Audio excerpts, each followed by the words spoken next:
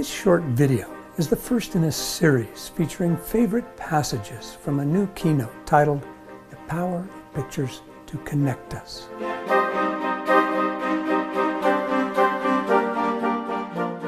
National Geographic once asked me to photograph an expedition boating the Salmon River in Idaho.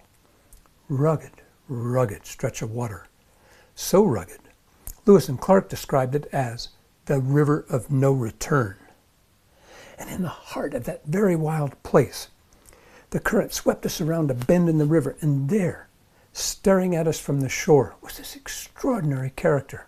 He was wearing a coonskin hat and a buckskin shirt, had an ancient rifle resting on his shoulder.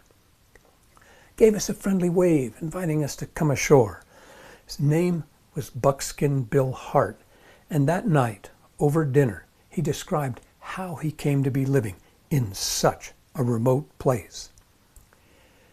In the year after he graduated from college with his degree in engineering, of course he was looking for a job, but everywhere he went, he saw a country that was collapsing.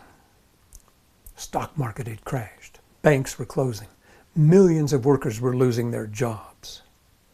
The year was 1929. It was a terrible time to be starting a career. Buckskin Bill realized he had to come up with a new vision for his life. So he created this visual story in his mind, imagining how he could use his engineering skills to create a self-sufficient life. Found this land on the Salmon River. Figured out how to build a cabin, how to make the things he would need, from shirts to shoes, from coffee mugs to copper containers. By creating a new vision for his life, Buckskin Bill built a bridge from where he was to who he hoped to be.